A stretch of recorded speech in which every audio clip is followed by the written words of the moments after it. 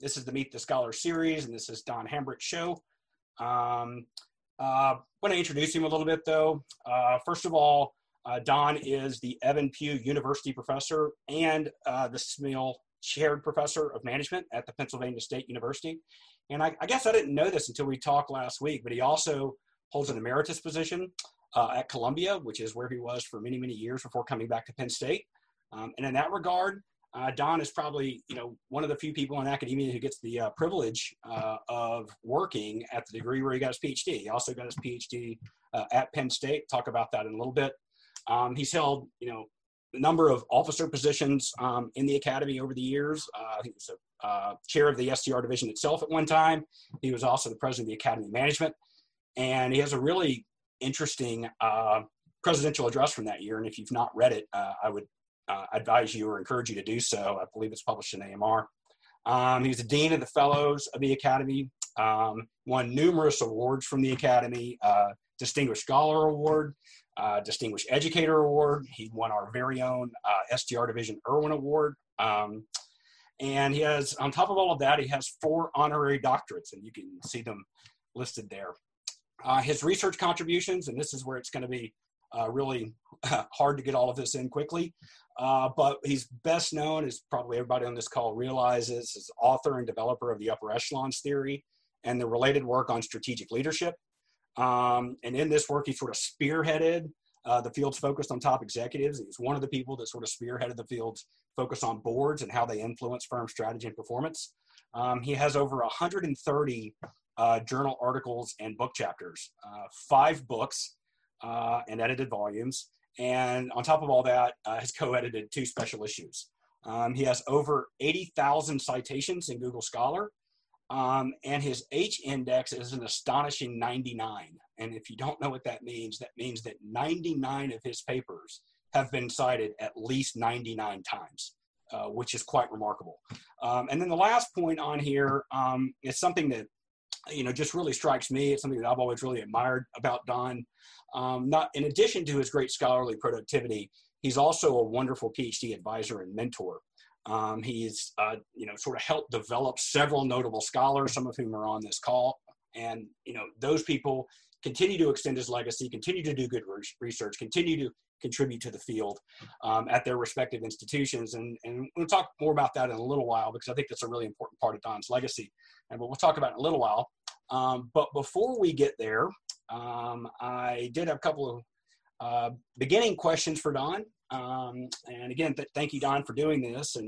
And these first few questions, I guess, are really so that we can get to know Don the person. I think we're all really familiar with your work, but to get us a chance to get to know Don the person. So if we could start off, maybe by telling us, where were you born? Where did you grow up? Can you tell us a little bit about your family? Sure. Let me just start, Michael, by saying thanks to you and thanks to Samina and the STR leadership and all of you who are with us today. It's a treat, a real honor to be able to share time with you. So I was born in Pueblo, Colorado, which is a steel town known in the U.S. as the Pittsburgh of the West back then. My grandfather was a steel worker, and I was delivered by the same doctor at the same hospital as my father. My mom and dad met when he was on his way out of the military after World War II. And I like to say I was probably the very first baby boomer ever born. I was born in early, mid 46. And my parents moved from the Carolinas where they married back to Colorado, to Pueblo, where I was born. And then we moved to Denver and had really the quintessential middle-class post-war life. Small little ranch house. My dad got his accounting degree at night and became a junior accountant at a big railroad in Denver, and he eventually retired as the CFO of the railroad. So he was a great success story. But it was as I said, it was a quintessential middle-class upbringing of that era. And our house was full of love and minimal trauma. I got my undergraduate degree from the University of Colorado, moved east to a graduate school, and have lived in the East ever since. And I like to say that Colorado kicked me out because I don't ski, and I don't ski. But my mom is still alive, and we were planning to go back there this summer. Of course, didn't make it, but hope to go back soon enough.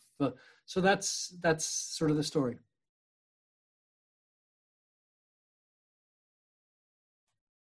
You're mute, Mike. I muted myself. Yeah. I'm going to ask you what you do for fun in a little bit. I guess we know it's not skiing, but I'm talking about that. Can you tell us a little bit about your family now?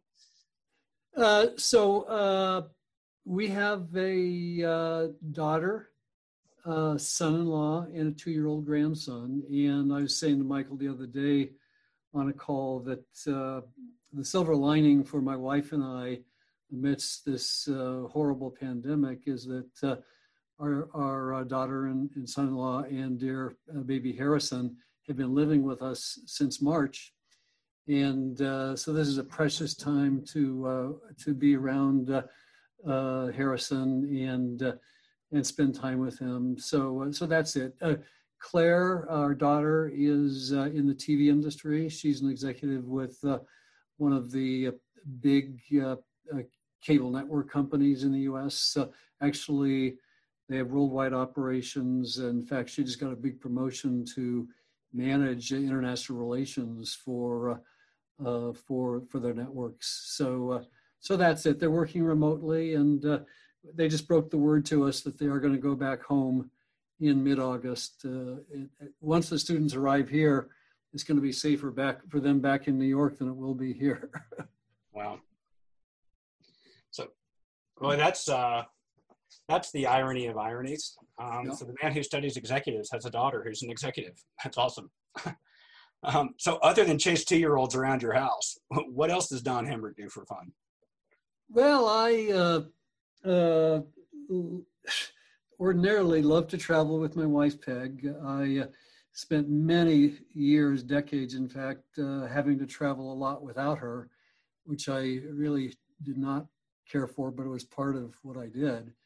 And since Claire grew up, our daughter, Peg can now travel with me, and I only accept trips that I think would be fun for the two of us. Of course, right now all travel is on hold. I read. I'm a voracious reader of nonfiction, especially read a little bit of fiction, but I like nonfiction, social and political commentary especially. And I was a lifelong tennis and squash player until my knees gave out. But I played college tennis, and I was a teaching professional for a number of years. So that's it. But family is my current passion outside of my work. I didn't know you were a college athlete. You still kind of have the tennis player's body, huh? Good shape. A little bit, as long as it's just from the shoulder up. Yeah. Well, in today's world, the only thing that matters is from the shoulder up. That's right. That's right. So, playing college sports, then, from that point, did you go straight into a PhD program? Did you work a little bit in the interim or what? Well, I'll try to make it brief. I graduated from college in '68. Had paid my tuition deposit for the MBA program at Columbia University, Columbia Business School, and I got home from my college commencement, and waiting for me was my draft notice. So I was drafted into the U.S. Army and served in Vietnam during our Vietnam conflict.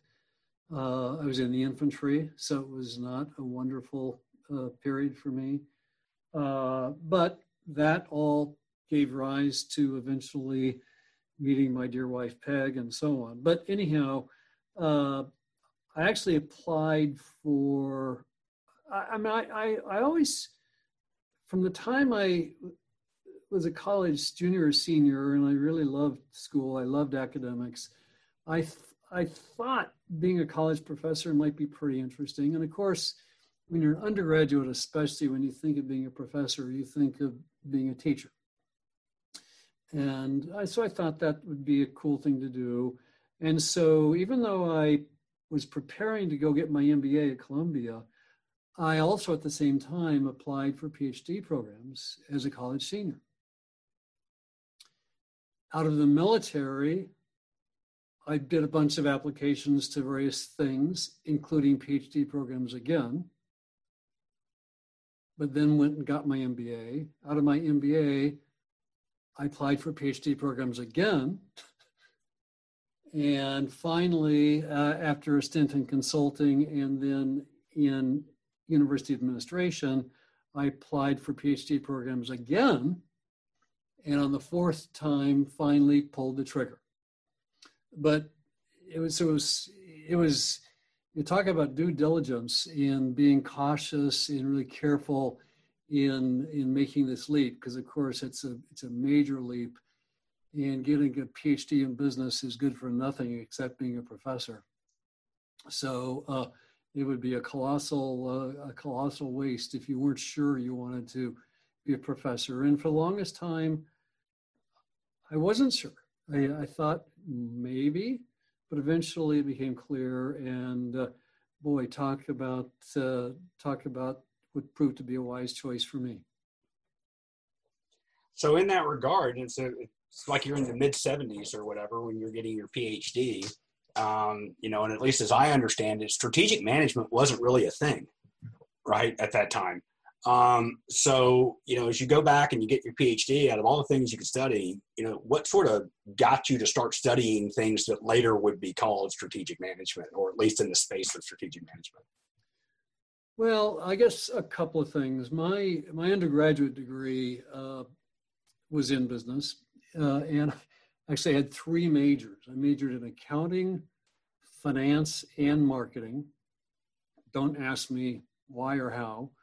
My MBA program, I majored in marketing and what then was called planning and control, but took some so-called long-range planning courses, and then went into consulting briefly, and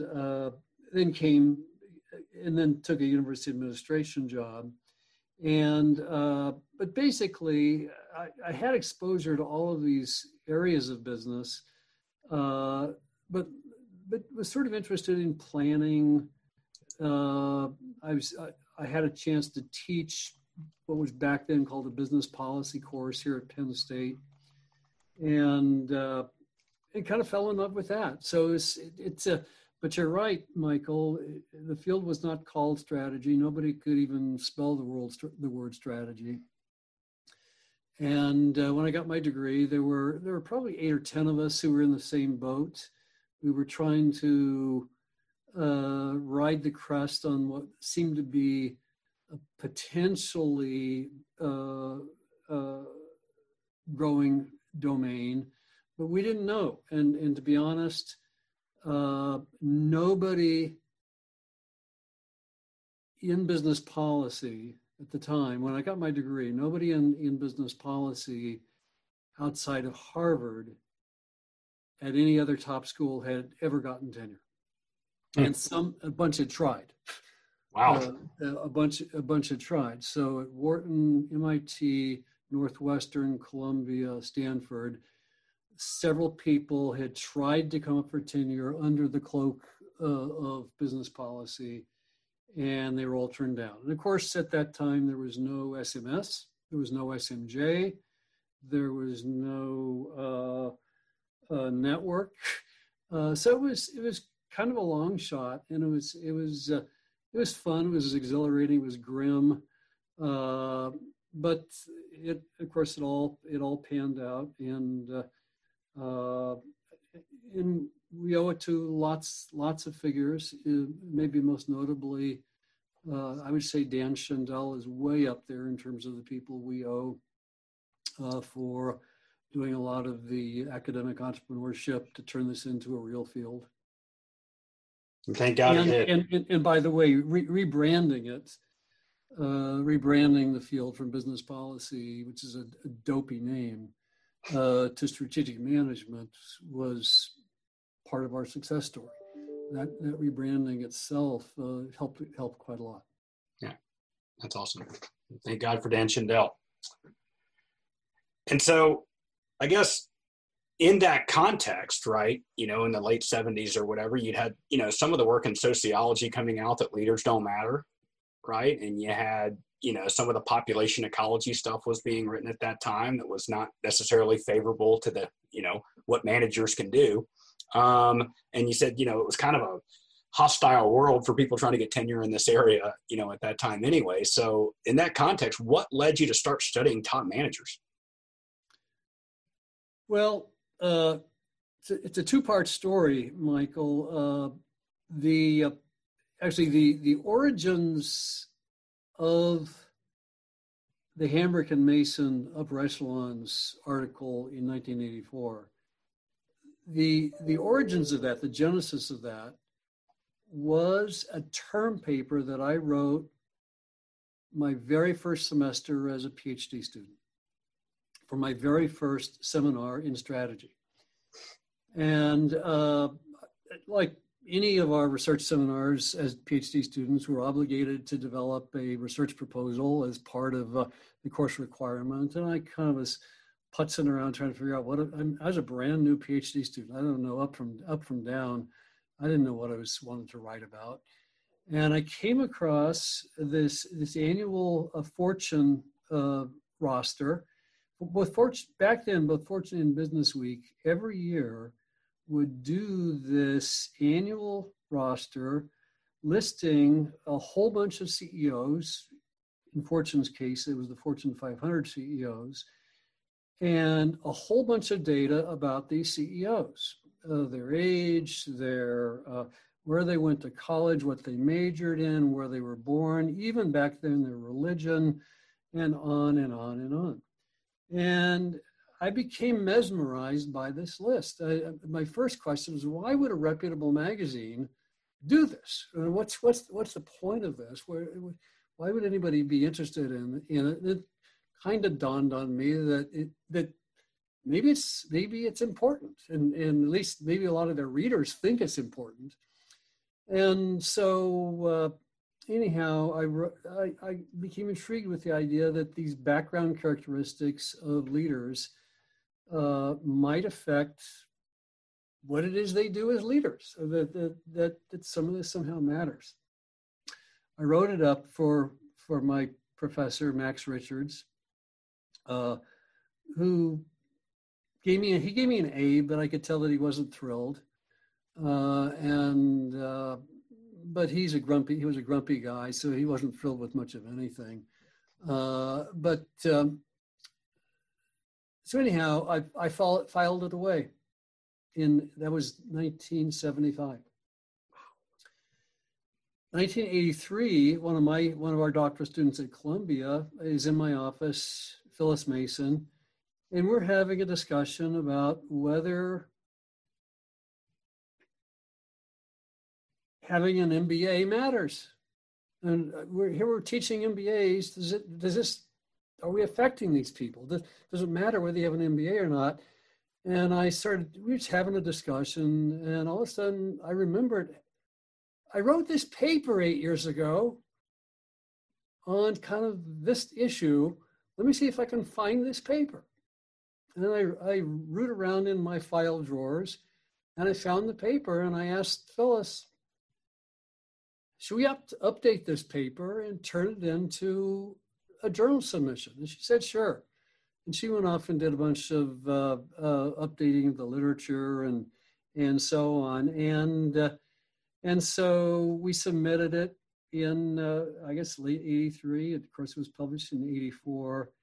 It was the only paper in my entire career that was published on the first submission. So I guess it resonated with whomever.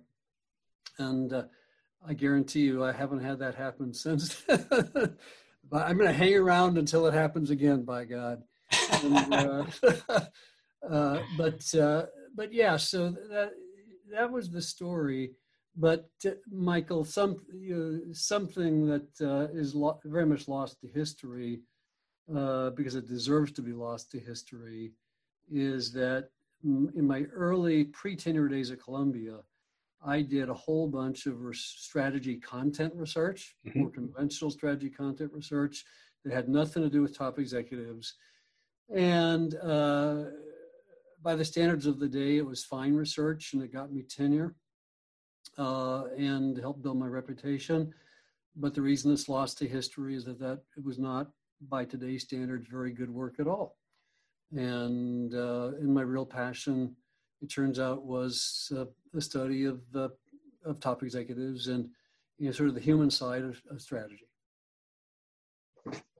So you said, by the way, I love that AMR story, that 1984 Hambrick and Mason story. I just love that story. It's one of my favorite stories from academia. I just love that story. So, I mean, you said, for example, that it's lost to history because by today's standards, it might not have been,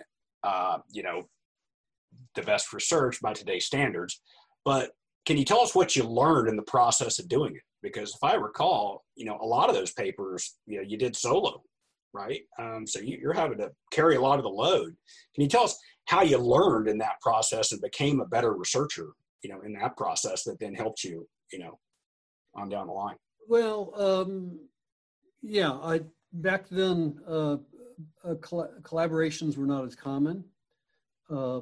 Sole authored papers were much more common. And so these papers that I'm talking about that are lost to history, that were my Hambrick's brief flirt with strategy content, appeared in AMJ and ASQ and SMJ, so they were reputable journals, and they met the standards of the time. It was back in the day when the standards for theory were not as high. And so that's one of the reasons that they're lost to history, is that they tended to be one-off empirical investigations and not big contributions to theory. I learned about the discipline of doing research. I learned about the craft of dealing with journals and grumpy reviewers. I learned loads about the statistical state-of-the-art statistical analysis at the time. So, I just learned immense amounts analytically and method-methodologically that had escaped me, or I just wasn't privy to as a doctoral student before. And so it all served its purpose. By the way, it got me tenure also in a department at Columbia. My department at Columbia, when I got there, no one had gotten tenure in that department for 20 years. Wow. And so the standards at Columbia Business School are very high. Columbia is a kind of a quirky place I won't get into that. I spend time on my psychoanalyst's couch talking about that. But basically, it got me tenure. It got me competing offers at other top business schools. And so it served its purpose, and I learned a great deal in the process. That's awesome. But you guys don't know about those papers, and probably it's for your betterment. Well, in that regard, I guess like the 84 paper, that's, you really just started focusing so much of your attention on top executives, right, at that point. And so while we're on the subject, and we've got junior scholars and maybe some doctoral students, I think, like on the call as well, what kind of advice and counsel, right, would you give people at early stages of their careers that are looking to pick research topics, that are looking to develop a research program, and so on? Because, you definitely carved out your thing, right? And so what kind of advice and counsel would you give to people looking to develop their own research agendas in terms of selecting topics and so on? Well, I guess a couple of thoughts crossed my mind. First of all, passion. if you don't have an intense zeal about what it is you're studying, you're not going to be able to put your seat in the chair day after day and deal with reviewers and deal with the crisis of confidence that always accompanies the task of writing. So you have to love the topic. I guess that would, in turn, what that means is that this is not something that you should try to be strategic about. You shouldn't try to figure out what reviewers want, what the world wants. You got to figure out what you want. I mean, it has to be something that jazzes you. Now, if you have the good fortune of having something that jazzes you and jazzes the world and jazzes reviewers, then all the better. But it has to be important for you, is number one. Number two is this point I think is especially important for young scholars. Don't be driven by the literature. Don't look for holes in the literature. Don't try to reconcile incompatibilities in the literature. Don't spend more time reading. Spend more time looking at the world around you. Read the newspaper, read the blogs, so phenomenon-driven research is where it's at. It's where you have a chance to make a mark. Look for real-world puzzles and ask, why is this the way it is?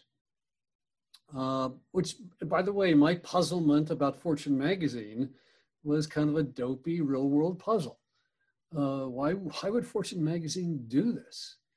That's a trivial puzzle, but I think young scholars very often get enmeshed in the literature, and they end up thinking that the literature is their only tool. It's their only armament. But the world is your tool, and the broader world of business and the broader challenges facing managers and the puzzles that you see in the world of management are what ought to draw your attention. That's fantastic advice. So, I mean, finding what you're passionate about and not just being totally consumed with what other people have done before you, right? But looking at the world around you. And I think I've, seen something you wrote one time. You're like, maybe read the literature just so that you know what's there, but you don't have to read every single paper that's ever been done, right? On that topic, right? Yeah, I've said this to a bunch of my students over the years, because I have kind of an approach to projects that works for me. I look for these puzzles. I develop a research question. I develop some tentative hypotheses before I read anything. That's awesome. And then I go off or send somebody to go off to find out what's the closest that's been written to what I've written here. I've got 2 pages here. Can you find what's the closest that emulates or serves as a quasi-inspiration for what I've done here, given the fact that I wasn't really inspired by it, but now I need to consult it. So I kind of use literature. Now eventually you got to then enmesh yourself in the literature and become a master of the body of work that you're drawing upon and trying to fit your work into. But I guess my key point for the people on this call is that I do that pretty late in the game. Which explains why some of your papers have such independent thinking in them.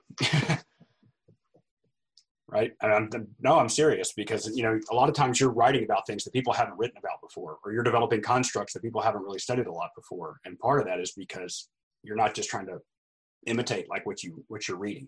I think that's really good advice and counsel for people. So in that regard, can you tell us a little bit about, how your research has evolved over your career? I mean, we talked about the 84 piece, which was a lot of the demographics and education and age and things of that sort. Can you talk about a little bit of how your work sort of evolved after that, up until the point where you are now? And then at the end of that, maybe what are you interested in now? Okay, real quickly, I told you that pre-tenure I did a bunch of strategy content work, right, which I enjoyed doing. I wouldn't say I was passionate about it, but I was quasi-passionate. I was more passionate after I turned to my interest in executives and leaders. I was exceedingly interested in, I leveraged stuff on demography for quite a long time because it was so convenient, so easy. That was the early foundation for upper echelons research, but its limitations are pretty clear. I was exceedingly interested in top management teams for a long time. Did several projects that were both demography-based and then others that were interview and survey-based. I ran out of steam on that. I didn't lose interest. I ran out of steam because it just turns out that studying top management teams is really, really hard. It's very difficult because you got to get data on 8 or 10 people or from 8 or 10 people instead of just from one person. And so it's just, Godspeed to those of you who have a passion about top management teams and have cool analytic and methodological ideas for pursuing it. But I kind of ran out of steam there and became interested in CEOs and CEO psychology, cognition, personality, values, which all had been part of the original Hambrick and Mason formulation, but didn't do much with it. And clearly my work with Chatterjee on narcissism was my first empirical foray into CEO personality. My more recent work on CEO political ideologies got me into work on CEO values in a way that I had written about decades before, but could never find a way to actually study until we hit upon this angle. And now I've become very energized about the role of leadership in CSR, non-market strategy, the role of the firm in society, and the whole challenge of capitalism saving itself from itself. And whether and how business leaders are going to figure out how to do this and how to contribute to the solution. Because the current trajectory, at least in the US, is going to have capitalism imploding. And as somebody who believes in capitalism and its glory and its strength, I know that on the current path is not going to be sustainable. We will either, during Trump, because of Trump, or after Trump, despite Trump, we're going to have a revolution. We're going to have a revolution, and business people better figure this out and find a way to help fend off the demise of the system. And so I'm very interested in the role of leaders in being able to identify this problem, diagnose the problem, contribute to the resolution of the problem, and so on. So some of my work right now is on non-market strategy, CSR, and so on. So what do you think of the role of academia? And this kind of speaks to another question you and I talked about where the strategy field's going. What do you think about the role of academia or, the strategy field in that conversation you just mentioned? because we're seeing it, on the front page of The Economist, and we're seeing it, every day in the news. It's because of backlash, right, against capitalism. What do you think the strategy field's role in addressing that is? I'd like to think that it's substantial. I think that we have a role to play. We understand market forces. We understand capitalism, but we're enlightened. We're multifaceted. I think in our views, we have multiple perspectives. So I think that we have something to contribute. Absolutely. The broader question you're raising, Michael, torments me, and that has to do with the role of academia in much of anything today. There is so much skepticism about science and about academics these days from all quarters. It's just tragic. I have no idea how this happened. That I think that scientists have been largely sidelined or silenced, and if not explicitly discredited, they're subconsciously discredited, and it's a source of great pain. Of course, my pain is minor compared to the pain that must be felt by renowned climate scientists or renowned epidemiologists.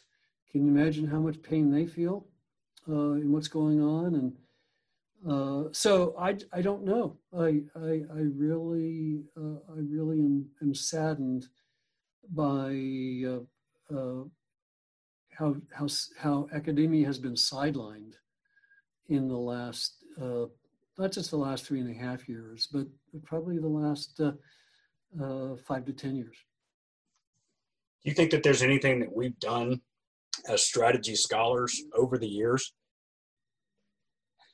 that's contributed to the problem to some degree? I don't know what it would have been. It's possibly staring me in the face, and I'm also partly one of the chief culprits, and not sure. Yeah. The reason I was asking is because when we read these commentaries sometimes in the journals, that a lot of people point the finger and say, well, you're focusing too much on financial performance, and you're focusing too much on this, you're focusing too much on that. And I don't know. We're strategy scholars, right? That's our question, is financial performance historically. And so that was the reason I was asking the question, because a lot of people do point fingers at us. And that's the reason I was asking.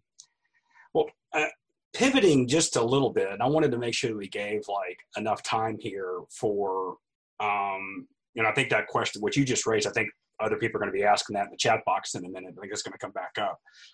But I wanted to pivot. I want to make sure that we had enough time before we get to the open portion of the interview.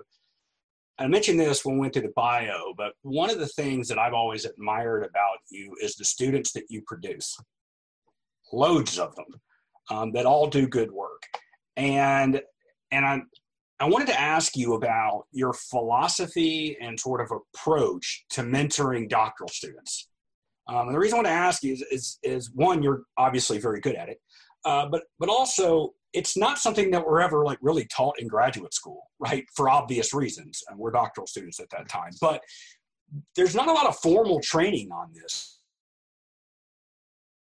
Or call a lot of PDWs on this, or articles written in the journals on this, or whatever, but it clearly is important, training the next generation of students. And so I just wanted to ask you a little bit about sort of your philosophy and your approach to mentoring doctoral students. And if you say anything, that Craig doesn't like, then Craig's got the leeway here to raise his hand and start complaining. But in all seriousness, can you talk to us a little bit about how you approach mentoring doctoral students? I'll try. The reason I say that I can only try is that I've concluded that if I've had any success, a lot of it's because of the caliber of people who somehow come under my wing. coupled with some kind of tacit knowledge that I have. It's very tacit. I would have a hard time writing an article about my secret sauce. I just don't know, I'm not sure what it is. But let me try, Michael. First of all,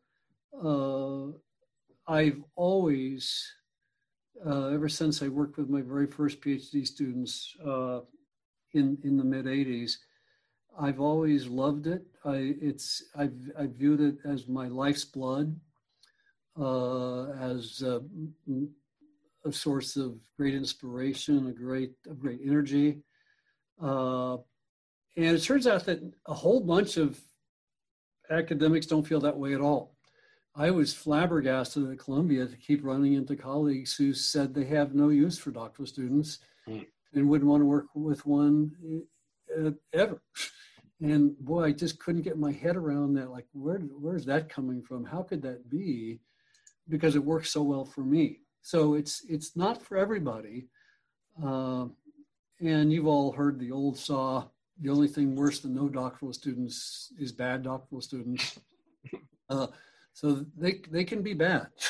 They can be grim.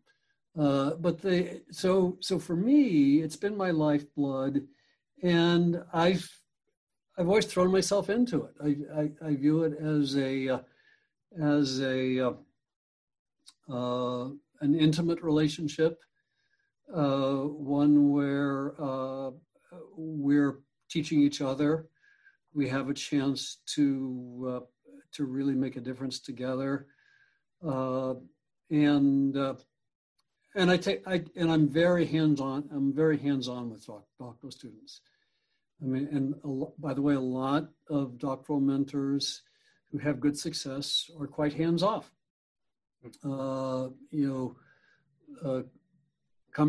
Come and see me when you think you have something to talk about, or let's meet once every 6 weeks or whatever. So I'm not like that. I'm in your face all the time, and I'm also a nag. I'm a real nag, and if you haven't been showing up recently or delivering stuff, I nag you, and so on. So I don't want to leave it on that note. That's a pretty cynical note, being a nag. But when I think about, I won't even name names because I could easily omit some of my really cherished former students. But when I think of all these people, I view them as long-term investments, which is to say long-term investments for the field, long-term investments for me. These people contribute to my CV for years afterwards because it's an intimate relationship. It's a long-term relationship. And I'm now at a point in my career where I don't care about my CV. I'm totally motivated by helping young people start their CVs and learn the craft of high-level refereed research, which is a complicated craft. It's very, very hard. And so for me to work with a young person on these fronts is how I get my kicks. That's awesome. And so for me to work with a doctoral student today is not at all instrumental. I got nothing to gain. It's to help them blossom and help generate the next generation of thought leadership for our field. So you mentioned something there. So I'll take that question and flip it on its head a little bit and say, like, bad doctoral students or good doctoral students. I think there's a lot of doctoral students on this call. I think being a doctoral student itself can be a skill, right? In other words, like in the sense of like, what makes a good doctoral student for you, Don? You've obviously had a lot of them, right? What makes a good doctoral student? Obviously, you've got smart people, working for you and things like that. But what are the soft skills that make a doctoral student a good doctoral student for you? Well,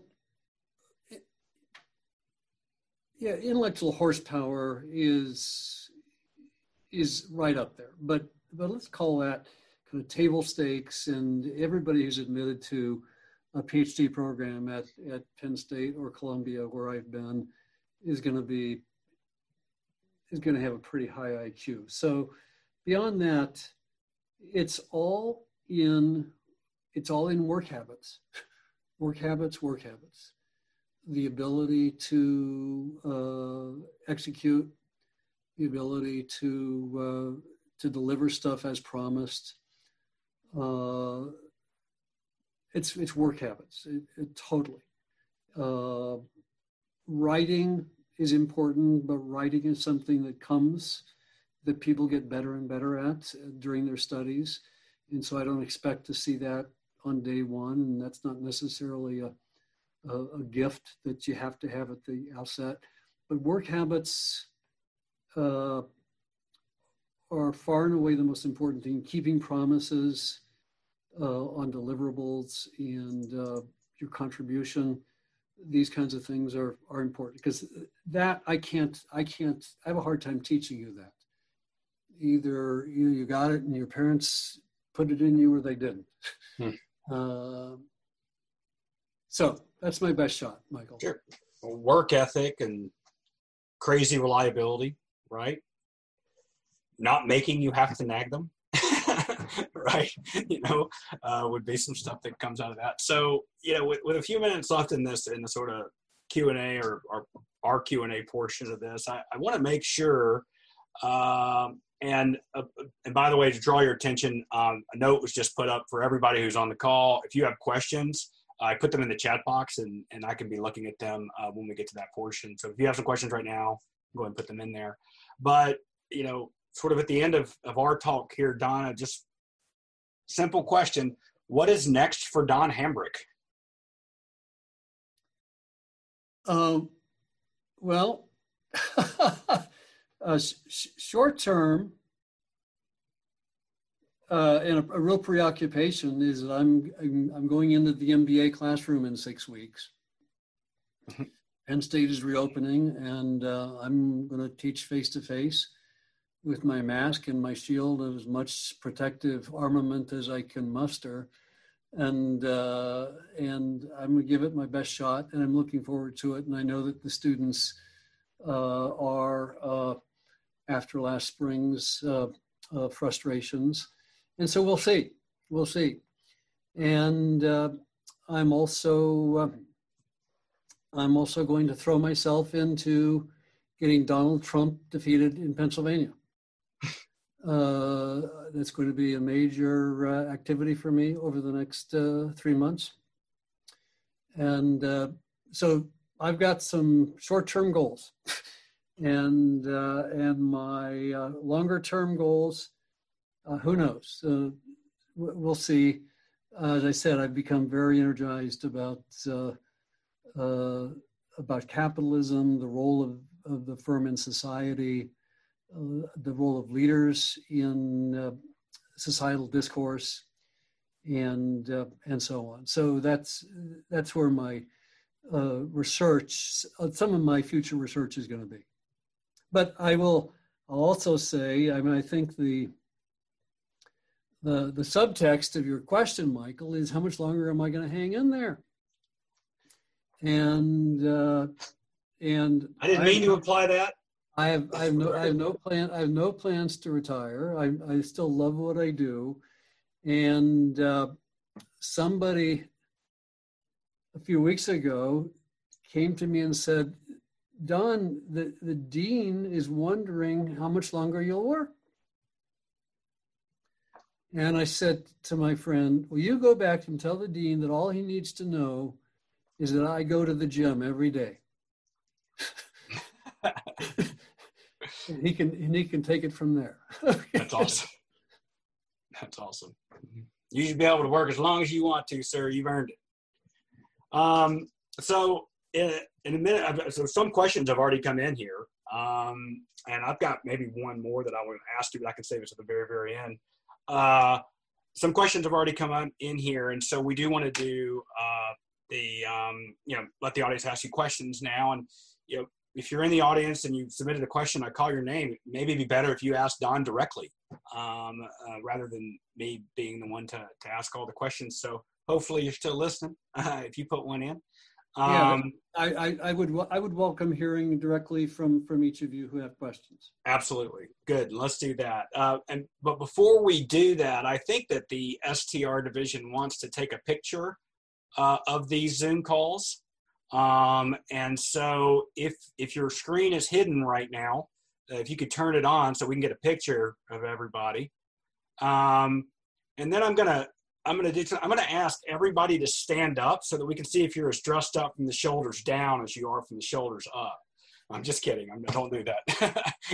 Half of us are probably in shorts. But in all seriousness, I guess we're all on.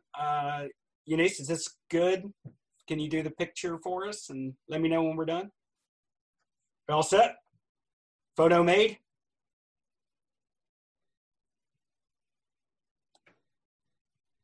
All good? Excellent. All right. Now we all wonder what we looked like in the picture. Did we have some funny expression on our face or what? Question came in, one right off the bat from Kristen. Is it Faile? F-A-I-L-E? Kristen? Yeah, there you go. You had one of the first ones that were sent in. And so, Kristen, floor is yours. My question is, in your opinion, what does the future of upper echelons research look like? What does the future of upper echelons research look like? Kristen, where are you located? University of Texas, San Antonio. Great. Okay. So what does the future of upper echelons research look like?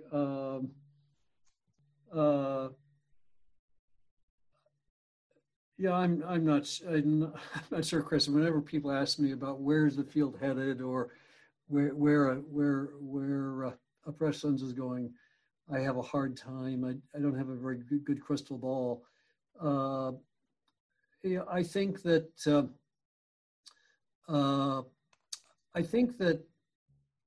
we will probably have a resurgence of interest in top management teams, because I think that's been dormant largely for the last 10 years, but it doesn't need to be and shouldn't be. There's loads of unanswered questions. And it's going to require some clever methodologies and clever access to senior teams, but it can be done. So I think senior teams. I think there's going to be a continuing great interest in governance.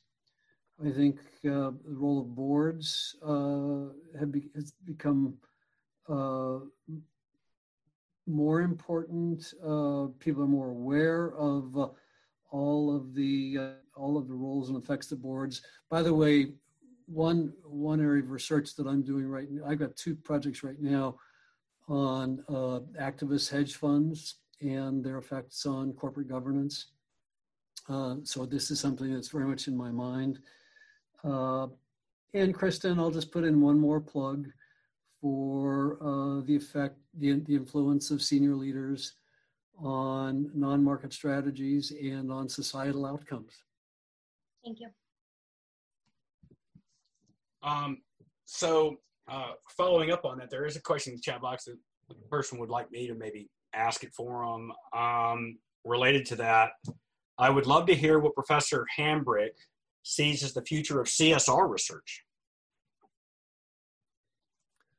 I know you don't like projecting the future. I get it, but. Yeah. CSR research, the role of firms in society. So I think that CSR might end up being an antiquated label, might end up being an antiquated concept, because we'll think more broadly about the role of firms in society. By the way, I don't know whether I have it. I had it here earlier. I was doing email with Ruth Aguilera, who's on the call today. And I was mentioning to Ruth a book I just read, which I encourage everybody to consider. It's called Transaction Man. Transaction Man. The author is Nicholas Lemann, L-E-M-A-N-N, Lemann, L-E-M-A-N-N. But it's basically a history of sort of the purpose of the firm and political economy in the U.S. and a discourse about corporate governance and so on. And I'll leave it there. You can look up reviews of it, but I think that's my best answer. I'll just leave it there. By the way, even though I've developed this interest in CSR, I don't come close to being a CSR scholar. So I'm not probably the person to ask about the inside out of CSR. John Bundy's on the call, and he would qualify as providing good answers to that question, as would others on this call. So while we're still in this space of, talking about the field and the state of the field and the state of upper echelons and some of the related work that you're doing right now, Daniel, is it Sung? Yes. Had a question? Yep. Sure. So Michael said it's kind of a related question. But do you, Don, hope you're doing well, by the way.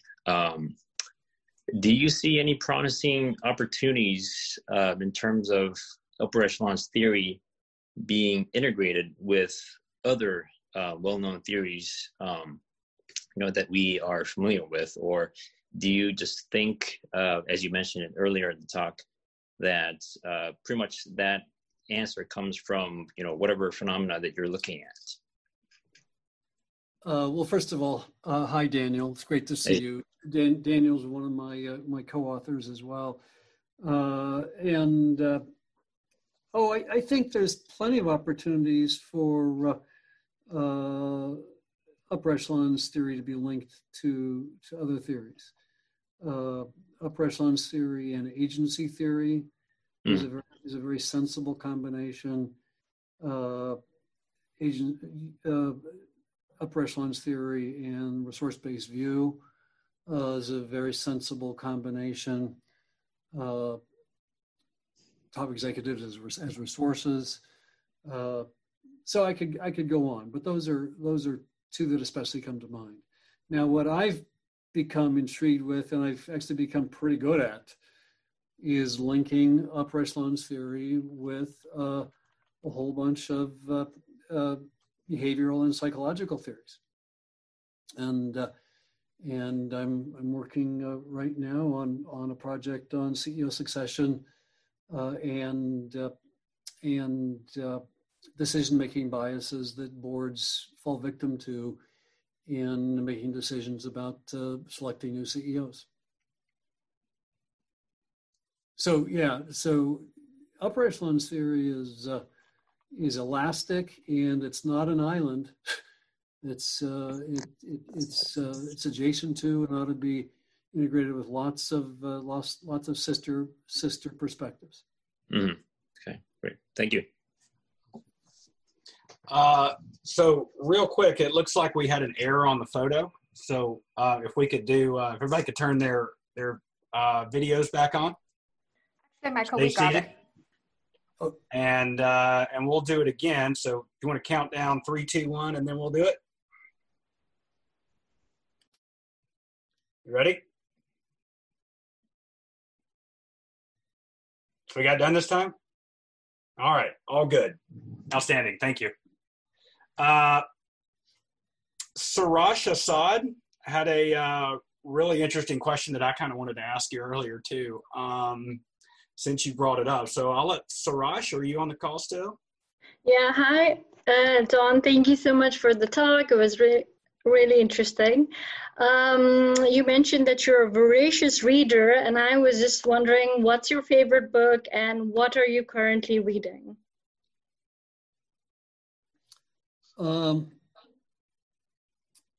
Yeah, I'm not sure I want to venture what my favorite book is. That's a hard question. Yeah, I agree. So you can just tell us what you're reading currently. I just read a fascinating book. It's called Fantasyland.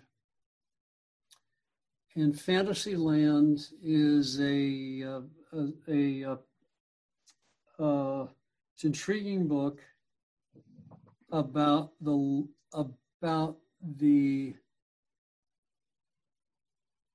I'm not sure I buy the thesis entirely, but it's about the extreme gullibility of Americans over the centuries. Okay. Over the centuries, Americans have fallen victim to all sorts of scams of various types: religious scams, political scams, P.T. Barnum kinds of scams, and on and on and on. And the reason I'm not sure I believe it is I'm not sure that America is any more extreme in this regard than some other cultures or civilizations. But it's a very cool, it's a tremendous book. It's a real eye-opener about all of the ways.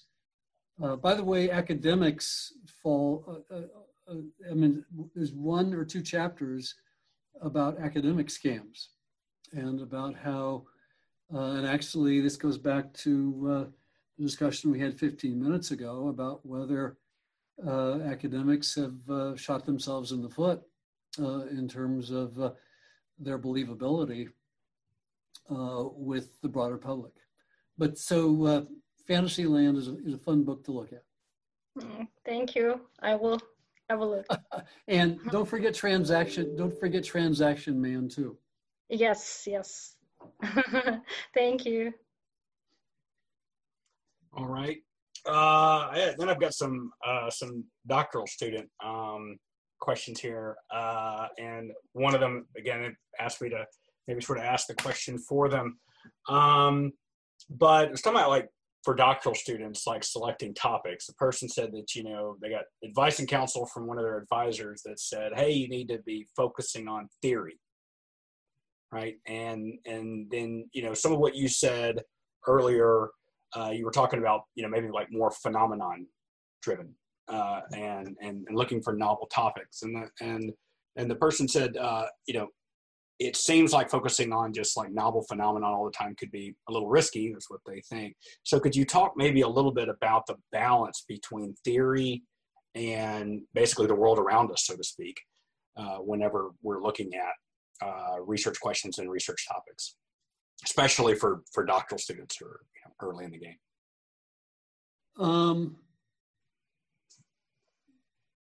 Yeah, I'm not sure I have a very definitive answer. First of all, you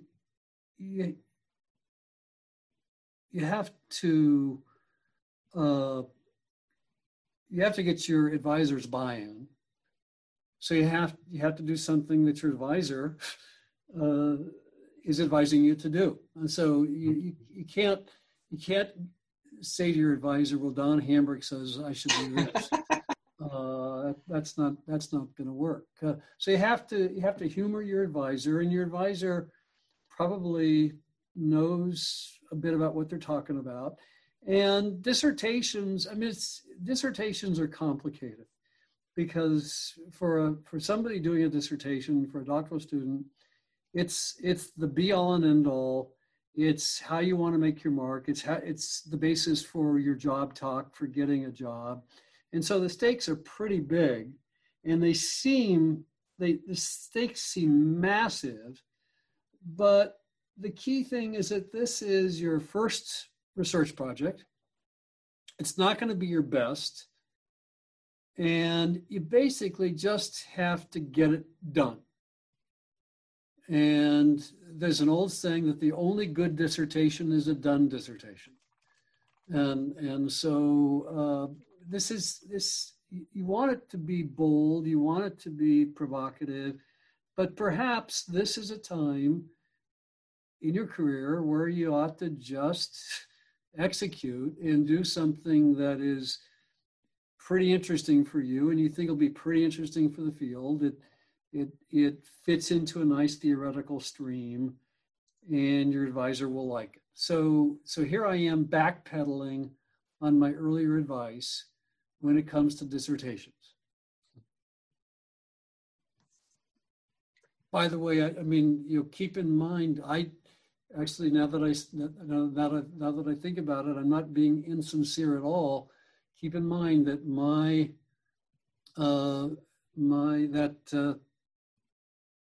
big, bold idea about executive background characteristics, I put into a file drawer for 7 years until I was at the point that I had tenure. And then I could do something gutsy and bold and create my own theory. But you can't create a theory from scratch and do something wild and crazy as a dissertation. It's, at least you could, but that's pretty risky, and I'm not sure I would advise it. I think a little subtext to that, and what Don was talking about, that I think it's good for like the junior scholars to hear and the doctoral students to hear as well, is, he had this paper that, kind of revolutionized the field, and he thought of it as a doctoral student. So just because you're a doctoral student doesn't mean you can't have good ideas.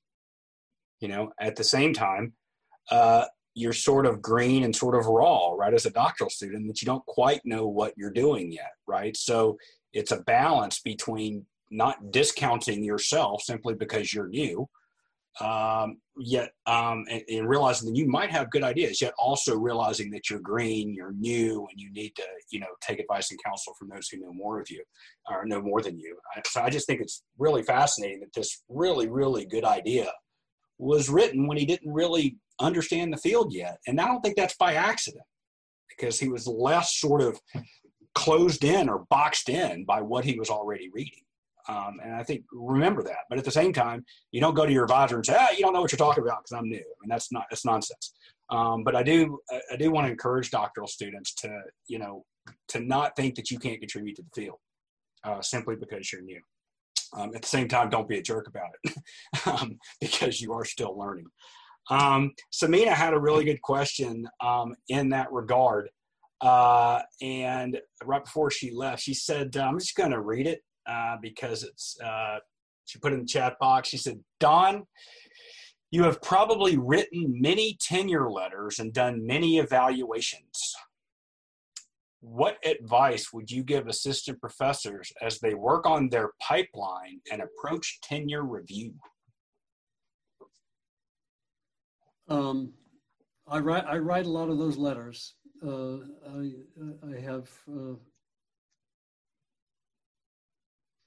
for decades. And I consider it a high responsibility. It's an important part of what we do. I'm not sure I have anything very, very unexpected to say. It's when I look at a tenure dossier or a record of somebody coming up for tenure, you're looking at evidence of high standards, and especially evidence that the person has a real appetite for research, and that they'll continue doing research forever, or at least for a while. So quantity of productivity, quality of productivity. I read the papers that are submitted as part of a dossier. You're looking for coherence. which is to say a programmatic package of research, not a bunch of one-off opportunistic papers.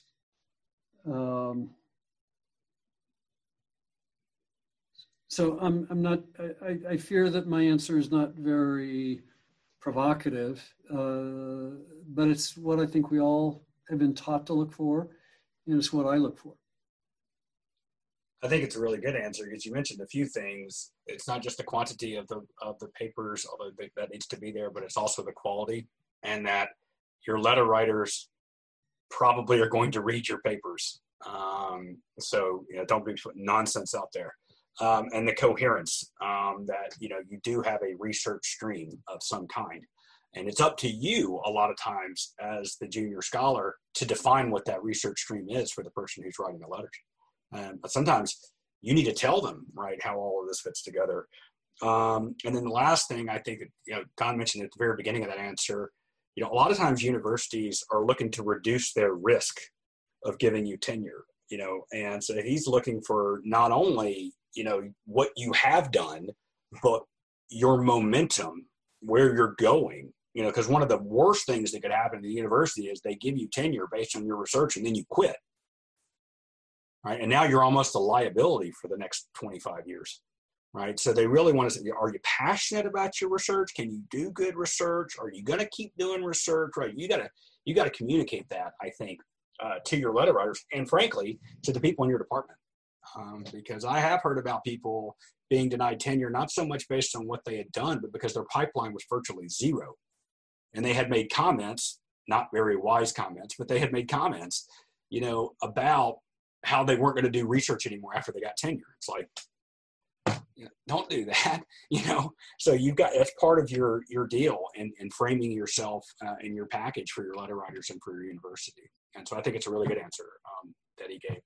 Don, I told you I thought this issue might come back up, the capitalism and issue. I wanted to have Xavier Martin ask it himself, but he said he's got limited bandwidth, so he's not quite sure if he can plug in with the videos. So although I'd like him to be able to ask it, I'll ask it for him. But again, I think I'm going to read it virtually verbatim here. I would like to hear your thoughts about corporate leadership and boards with all the wisdom that you've gathered over the years. And here's the crux of the question. At this point, do you deem executives to be more part of the solution or part of the problem with current capitalism? And what about boards? Interesting. Well, first of all, hi, Xavier is a dear friend, and so I'm disappointed that I don't get to see his smiling face in person. And this is it's a great question. So are business leaders part of the problem or part of the solution? And I think that it's a bit of both, absolutely a bit of both. And I think that business leaders themselves are a bit torn. Business leaders are not homogeneous. I spent my whole career based upon the premise that business leaders vary. They exhibit variance, and they have varying thoughts. So I don't know, but I want to raise one interesting observation. I find this observation super provocative, and it'll take me 3 or 4 minutes to unveil it, but I hope you find it interesting.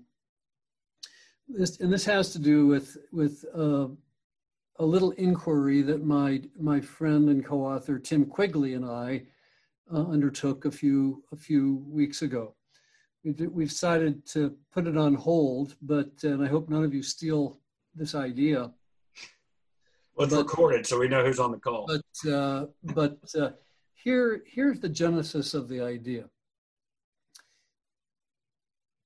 All of you in America, and maybe elsewhere in the world, will recall that last August, the Distinguished Business Roundtable, which consists of the 300 CEOs of America's blue chip companies,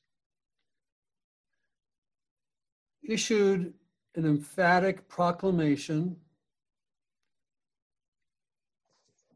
announcing that the purpose of capitalism in America, the purpose of the firm, is to treat all stakeholders in a balanced, equal way. This was provocative because 20 years earlier, the Business Roundtable had issued a proclamation emphatically announcing that the purpose of the firm was to maximize shareholder wealth.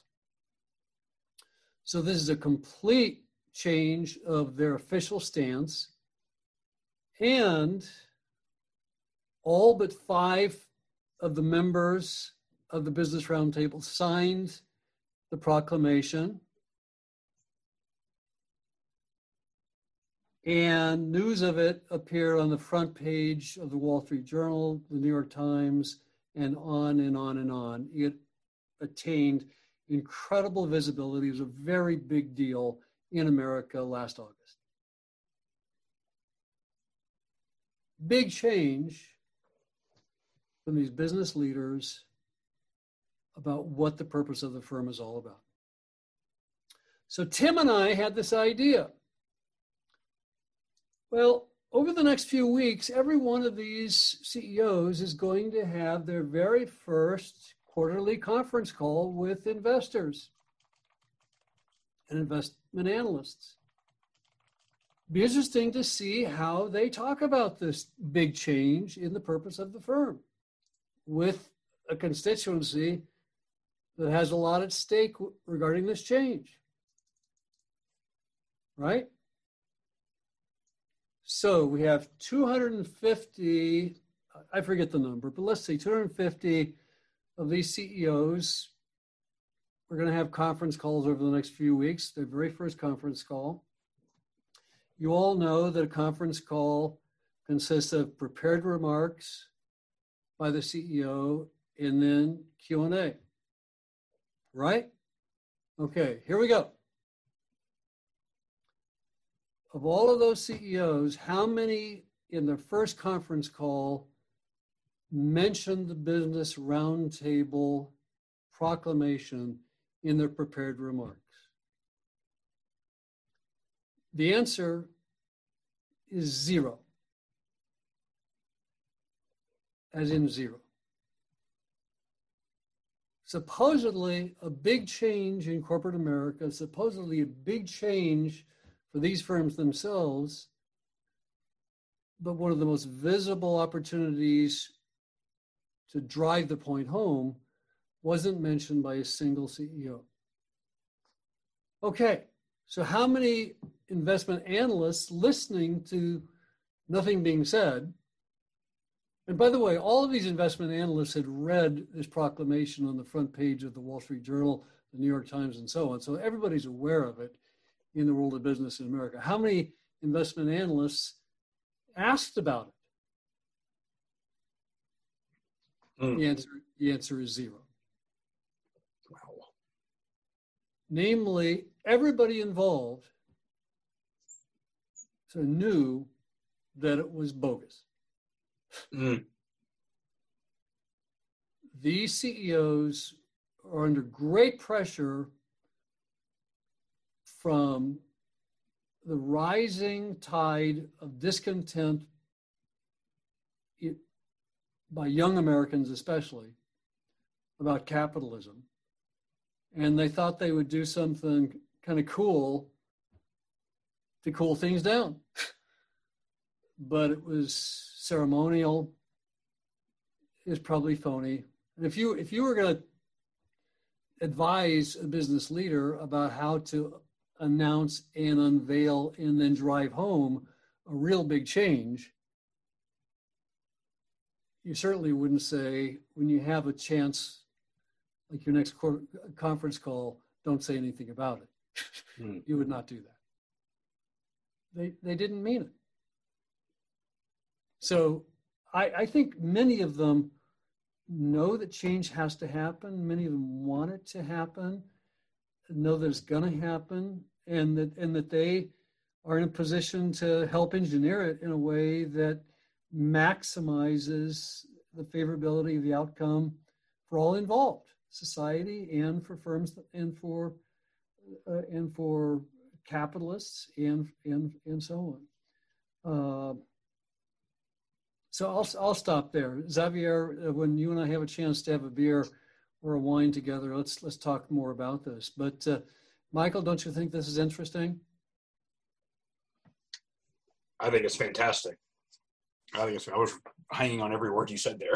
I think that's fantastic. It's just really. Yeah. Now, I part of me wanted to do a paper on this, and now we can't because corporate America can now say that the reason that they're not doing anything behind this Business Roundtable initiative is because of the pandemic.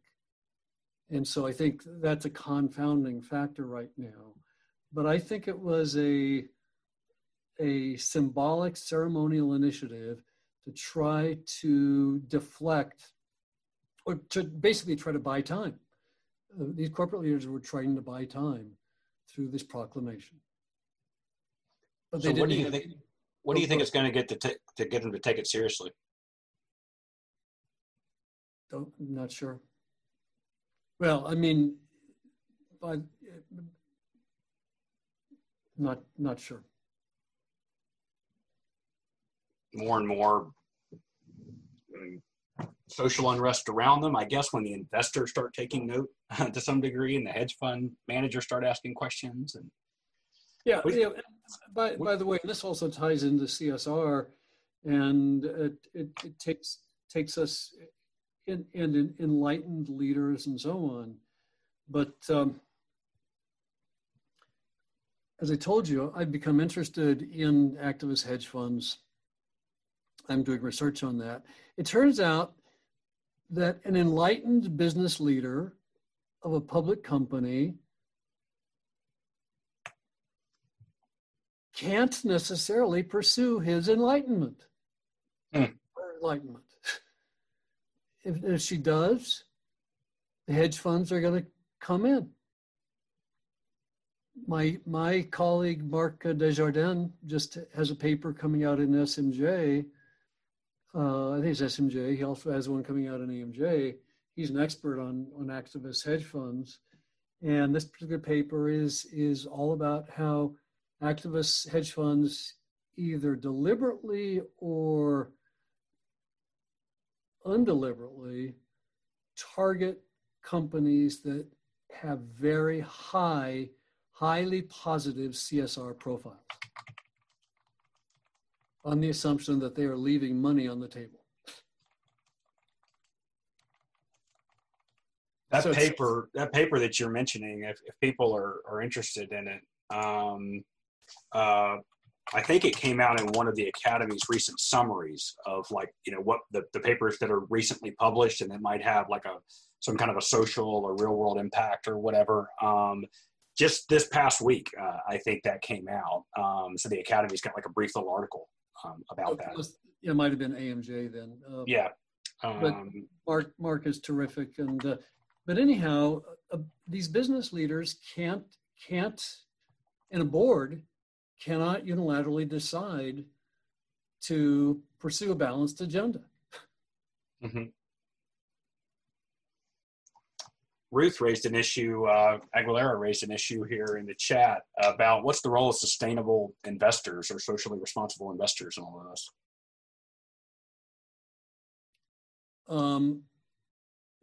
What a great question. And I think that they potentially are a countervailing force against the activist hedge funds. Actually be fascinating to sort of see the degree to which sustainability, socially conscious investors and activist hedge funds who have very contradictory agendas. It'd be interesting to see the degree to which they steer clear of each other in their investment strategies, or I can't imagine that it'd be interesting to see if they ever are investment heavy in the same firm. That'd be a formula for schizophrenia, I guess. But Ruth, I think we have, I guess a couple of things go through my mind. We have this growing phenomenon of B corporations, benefit corporations. We have more and more companies going private. I don't know how many of you elsewhere in the world know this, and many Americans don't know it, are not aware of it, but the number of public corporations in the US has dropped by 50% in the last 25 years. There are just not nearly as many public corporations as there used to be. Now, there's still 4,000, but there used to be 8,000. And for various reasons. And some of it is to escape some of the torment and some of the short-sightedness and pressures that come from the public markets and especially activist hedge funds. So Ann Sui is on this call as well, and she's asking about like some similar questions in this kind of space, business and society, and the role of academia. And she said that why can't we do social science that can change the world for the better? What are the obstacles that are in the way? Why can't we seem to do it? Well, and she said she can follow up if necessary. Yeah, first of all, let me just say hi to my dear friend, Ann. Thanks for being with us, Ann.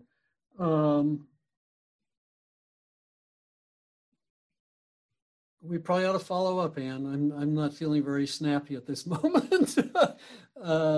So why can't we do social science research that leads to change and improvement? And I would like to think that we can. We should try. I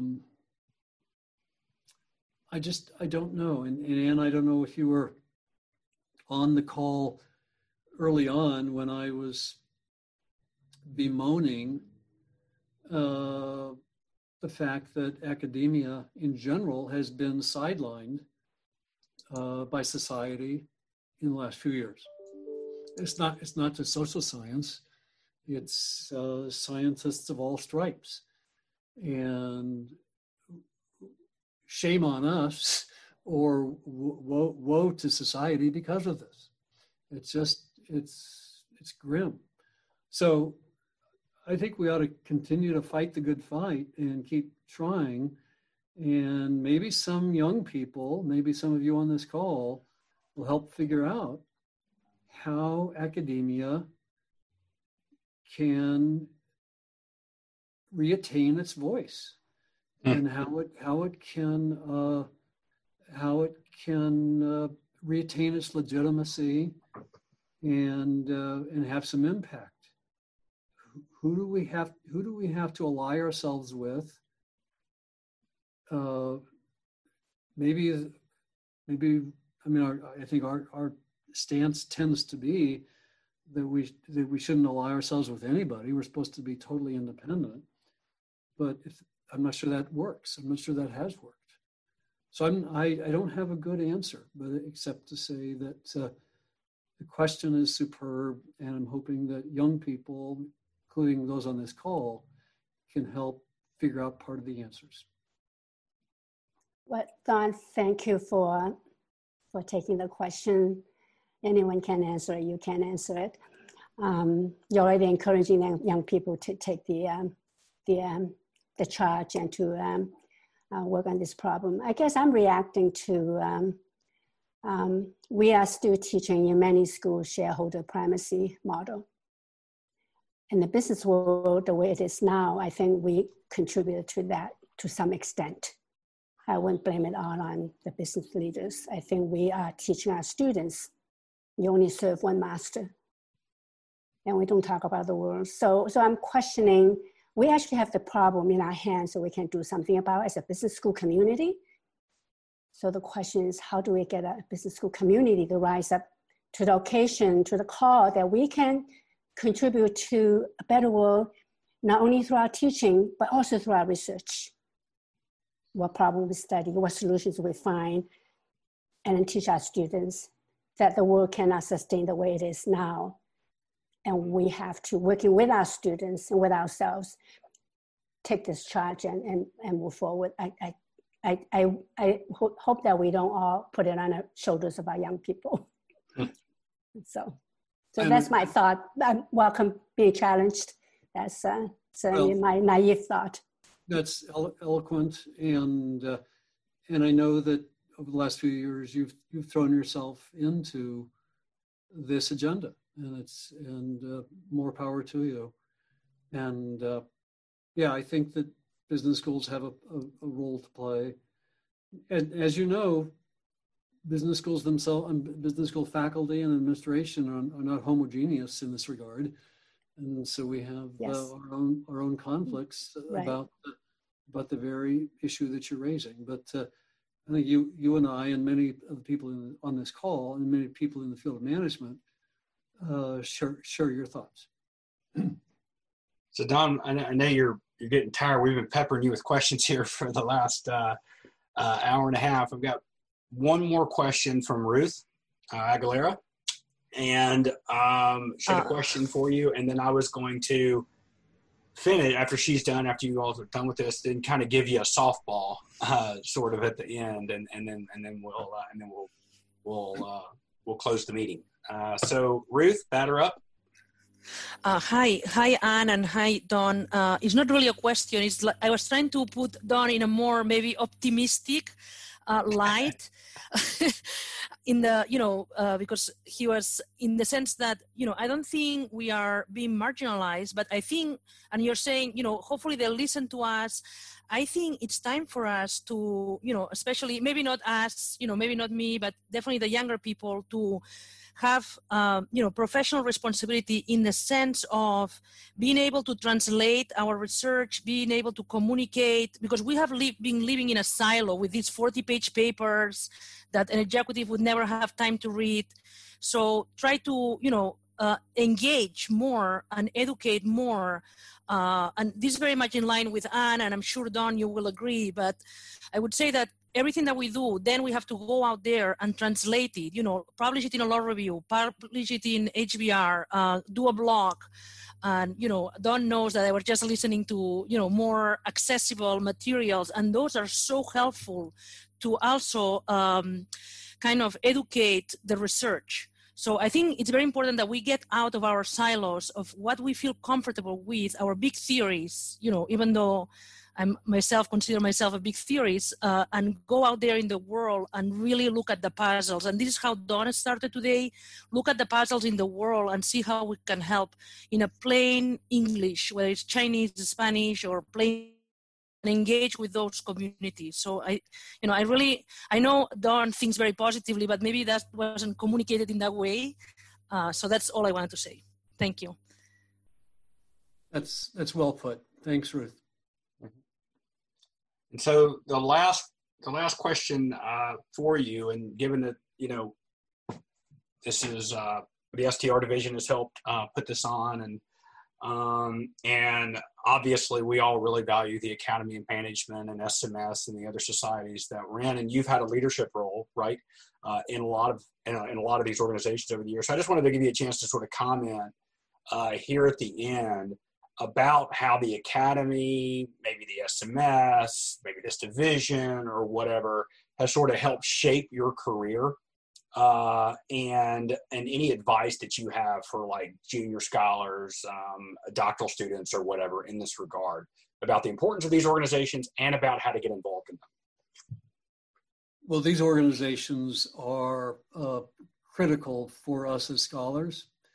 They are the cornerstone for our meaning as academic fields.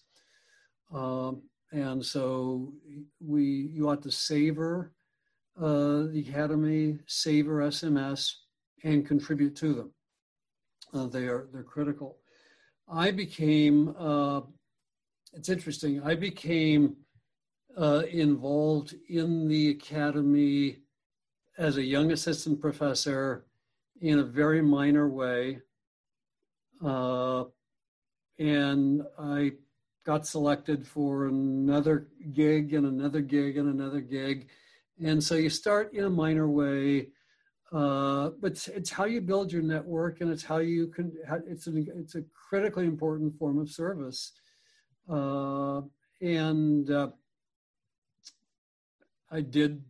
was the chair of the strategy division back then, very early in my career. And then of course I became president of the Academy beyond that.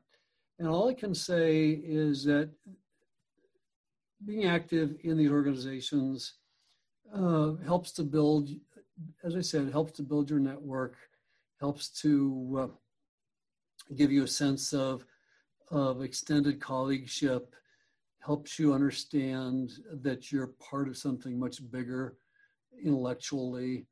So I encourage you all to start in your own minor way, and keep asking and keep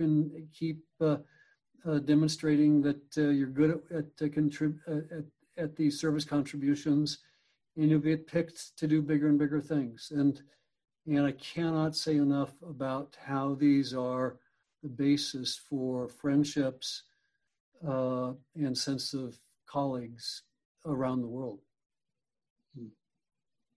That's very important. Academics, many academics, certainly myself included, are introverts.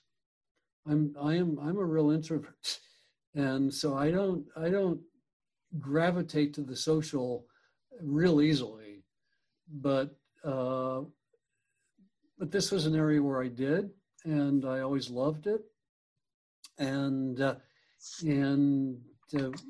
we need colleagues, we need co-authors, we need people to bounce our ideas off of, to do friendly reviews for us, and so on and so forth. So your service to the Academy is critically important and will be critically valuable for you.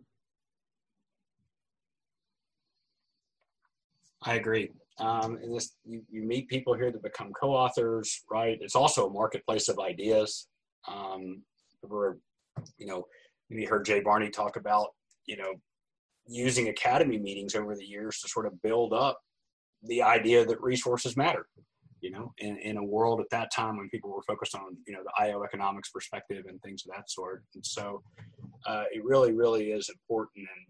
And Don is a true gentleman in the field that has, that's been a leader for a really, really long time, in both the Academy and also in the journals and with students and whatnot. And so so that we don't wear him out too much more, I thought that maybe I'm going to ask Eunice to grab some of the questions that are in the chat box. In other words, like save them and kind of put them in a file for me. And then we can kind of, figure out what to do about them. And I don't want to load Don up with about 100 emails to answer or whatever, but some of those may cover like some common topics or whatever. We'll find a way to, if we can find a way to address some of those later. Does that sound okay, Don? That's so great. You're not having to send 36 emails, but yeah, but I would, so if you can send me the chat, that'd be great. Can we do that? Can you send the chat? Yep. Okay. So it looks like we're going to be able to do that. So everybody, thank you very much for logging on your Wednesday afternoon or was it maybe Thursday morning, depending on where you are in the world. Thank you very much. And most of all, Don, thank you. I mean, we peppered you with questions for a really, really long time, and you were outstanding, insightful, candid, and we really, really appreciate it. Cannot tell you thank you enough. This is really, really beneficial. I don't think not only for the junior people, but also for the more senior people on the call. So very, very good job. Thank you very, very much. And we're really grateful to you for doing this. Thank you for letting me do it. All right.